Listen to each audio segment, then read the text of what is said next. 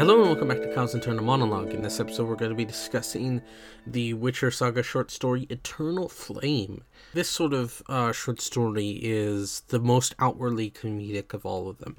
There's always a tongue-in-cheek quality to certain stories in The Witcher. I've talked about that before, Edge of the World, Coming Up, A Little Sacrifice, a few others. But this is the one with the pure, unadulterated sort of pure joy of comedy. It has heavy themes. It's dealing with religious dogma. It's dealing with racism. It's dealing with the don't judge other people by their appearances, that you haven't walked in their shoes. But the big thing here is that it never loses its comedic tone. Something me and Josh talked about on Edge of the World is that it's overtly comedic until the elves show up, and then suddenly it dives right into pure dark, depressing stuff. And while that can be a positive, it really depends on how the author handles it. And for some people, I really like Edge of the World, but Josh thought it was okay. Not perfect, and other people have. It really just depends on the person. And this story being more outwardly comedic can probably get in people that Edge of the World kind of didn't affect as much. What's fun about the comedy, is that it's coming off the heels of Shard of Ice. And right after this is A Little Sacrifice. Two stories that are very heart-wrenching, very tragic, very sad. And this is essentially a post-breakup comedy. And the idea there is this is Geralt palling around with his best friend, Dandelion, and getting up to shenanigans and random adventures, trying to get his mind off things. There's even this interesting parallel where Dandelion is kind of going through a breakup of his own, even though, he has many fiancées and Vespula's just a random fling. It doesn't matter. He's been cast out by her, and he doesn't like, being cast out by people. And so he's kind of glum. And of course, he's, Geralt's glum as well because of his breakup with Yennefer. And so he's just kind of sitting there trying to figure out where life is going, and they're both trying to forget their problems and their ills, and they get caught up in this random shenanigans. And I think it's very important. I brought this up when I was talking Babylon 5, that tone and consistency is key. That sometimes you need to bring your head up above water, that you can't always mire yourself in the darkness and the gloom and the misery. That is fine to wallow in for a bit, but eventually you need to come up for air.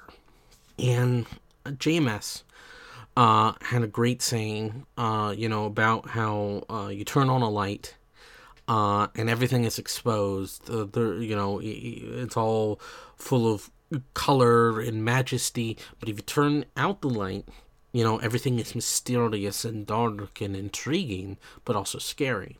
That essentially, that you don't turn out the light completely and don't turn the light all the way on, or adjust it just a little. Turn on a lamp. That metaphor there is about lightheartedness and dark, serious or funny storytelling. There's a middle ground to be found there, JMS also has another wonderful saying: if you're gonna tell a dark story, that's fine. Go as dark as you want, but for the love of God, tell a joke. And so, coming off Shard of Ice, we get a nice, fun, fluffy, feel-good comedic story, and then we head into A Little Sacrifice, which is also just pain and misery again. You need to seal up that wound that Sapkowski has just bored into your heart so that he can rip it out again and stomp on it. And I think that balance is that overall balance of tones is very, very important for storytelling, and I think it is a skill that has sadly been lost by many people, that too many people focus on the dark and too many people focus on the wacky, and don't really notice that if you veer one side or the other, it becomes a lesser work. That if you really buckle down, work on it, and get that mix of tones, that balance that is so necessary, I think, for good storytelling, you have an actual emotionally true story. Because no matter how dark and miserable things get, there are things that are going to, liven you up a bit. You could be going through the worst pit of hell in your life, something bad happened, a family member died or something, and then, you trip over your coat or something, and that sort of relief of being able to laugh and think about something other than the pain is almost joyful in a way. Meanwhile, when you're in a laughing hysterics, sometimes you need to be brought down a peg and sort of see that not all is right and joyous, and there's something there that you're hiding. That some people use humor as a defense mechanism to deflect processing troubling things. And so I think that for some people, I think this story is necessary to process Shard of Ice and then a little sacrifice right afterwards. Some people could, very well skip it. It really depends on you. I think it's fun, and I think that balance is kind of important. I would never wantonly skip it. I can see the merit in perhaps skipping it, but I do think there is a pro, to this, to have an outwardly comedic, ridiculous, story in between two heartbreaks. Now, the actual story, we got Novigrad, the free city of Novigrad. It's a big major market port, merchant city. And Dandelion even says, it's the capital of the world. That basically all the great art and all the great inventions are going to come from this place. It's like Venice, I guess. And that this is a place of prosperity and wonder, and money and riches, but it does have an underbelly. Everybody there kind of has an inherent racism. There is a religious order that has founded its home here called the Eternal Fire, that worships the eternal flame, and they basically preach religious dogma of you must fear the other, that it's not our fault that things are bad or that things are not going wrong, it's the other people. It's the elves, the dwarves, the gnomes, the halflings, the dopplers, etc. It's anything else other than us.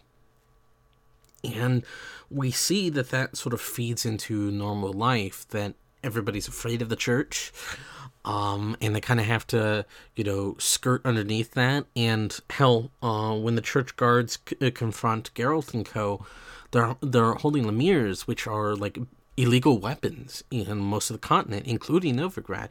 Yet the church uses it wantonly and knows that they won't suffer the consequences, because that is the privilege of the church. They are a religious order. They are above normal humans. It's a commentary on the Catholic Church and how, the Catholic Church, in the height of its power, was a fully governmentally funded thing that held itself above the law, and even above God in some cases, and thought it was better than everyone else, and wantonly, sort of ignored its own rules for the sake of decadence. And so, that's the parallel here. And we also have, the Inquisition, where they're clearly hunting down and torturing people that go astray. Dopplers in particular are hunted down and exterminated. And within that, there's this interesting thing of, there's this almost double standard in this world, that monsters are evil and must be killed. We've created an entire order of witchers to do that. But non-humans exist, and some of them are treated horribly. Some of them are, most of them are oppressed. They live in squalor. They're subject to racism and abuse and misery at the hands of the humans. But yet the Dopplers, who are just as sentient, as, you know, the dwarves and the halflings and the gnomes and the elves are outright killed. And this is pointed out really great, of that humans are afraid of the other, but only the other that looks different than them. You know, a halfling, small human. You know, elf, human with pointy ears. They're subject to otherness, but not outright extermination, genocide, right? Then you have the Dopplers, who look nothing like anybody. That they can change shape, but their natural form is so alien to everyone that it produces nothing but fear and disgust. So they're hunted down and killed. And, you know, when this is pointed out, like the bartender, you know, he gives the classic "I have a black friend" defense. He is inherently racist. That, you know, he looks down even upon Dainty as an other, but he is on good terms with Dainty. So even though he has that otherness with him, he sort of sidelines that. And then with Dudu, he's outright racist. And so it's sort of a mask. The "I have a black friend" defense, that I can't be racist because one of my friends is a colored person. That's the defense there. And it is a logical fallacy, inherently. I like how Chappelle is like this growing, you know, threat underneath the story.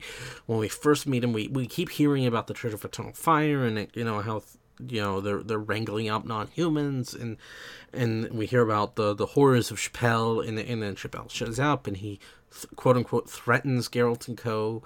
And then he shows up at the end, and he's, you know, that inversion, what you expect, is flipped on its head, because actually Chappelle's a Doppler himself. And that threat that he gave Geralt and co. wasn't actually a threat, it was a warning, a kindness. Get out of this city before you're discovered, otherwise shit's gonna go down, and I don't know if I can protect you. He was clouding that in threat and vitriol, because he had to play a part to keep himself safe, but he wanted to ensure Dudu was safe. And he wanted to ensure everyone else was going to get out unharmed. And so there's this thing of, you know, never judge a book by its cover. We see it, you know, with Dudu and Dainty and whatnot, but we also see it with, you know, Chappelle, who looks like the villain, but turns out to be actually a rather kind person. It's sort of like how Jakar does that flip in Mind War in Babylon 5, where, you know, you think what he's telling Catherine Sakai is a threat, but it's not actually. It's a warning. It's a kindness to keep her safe. And so that's sort of the trick here. The entire baking fiasco and the stock market and you know, oh, there was a coup, so the prices of this went up and stuff. That's great and all. I'm nowhere near you know, an economist or anybody like that. I can't possibly really tell you if that was wonderfully accurate or not, but Sapkowski has a finance degree, and I think that is something that is very important to note, is because throughout the series, throughout the saga, there's a lot of talk about finance and economics and how people can trace things via money. Just to give an example, you know, because you know, the spoiler rule of if it's in the Netflix show, then that's fine. Then, you know, there's a war coming not too long from now, and people guessed it because they were following the money trail and realized people were buying wood, and that wood was being transported to build ships. And who would need to build ships? Oh yeah, if you would need to cross this, you know, section of water for an invasion. So it was very easy to guess that it was coming, you know. And the evils of money and when it causes people to do the evils of capitalism are something that is helps ground, I think, the fantasy world that Sapkowski has created in The Witcher, that there's always an underlying sense of reality to it, that it is not so far-fetched, that it is not bonkers and ridiculous and full of fairy tale craziness, that there is an inherent truth to it. And that makes things seem, much more not only relatable, but also sort of, if you remove the magic, it makes it seem like it could happen here, And I think that is an important thing to note, is that his finance degree comes in a lot in this story, of course, but also in other parts of the saga.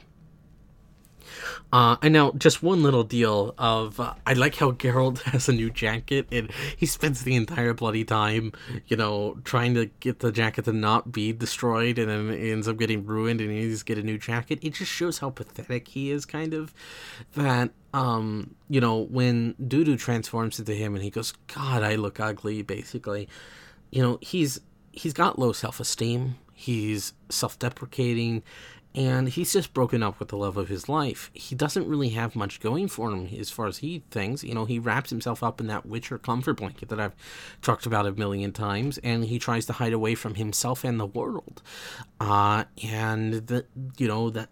He tries to move on, but he can't. And you can really tell that in his attitude, that he is just so out of touch with the world and himself. And a lot of that has to do with his breakup, but also has a lot with his stubbornness. He is a very stubborn fella. And also the ending, where the Dudu plot and the Dainty plot and the Vespula plot and the Chappelle stuff all sort of converge into a comedy of errors. It is glorious, it is ridiculous, and it is fun, and you can't help but have a smile on your face, which leads perfectly into a story about heartbreak and the inability to properly digest emotions. Next time is A Little Sacrifice, and Josh will be joining me once again. Thank you for listening. See you next time. Bye.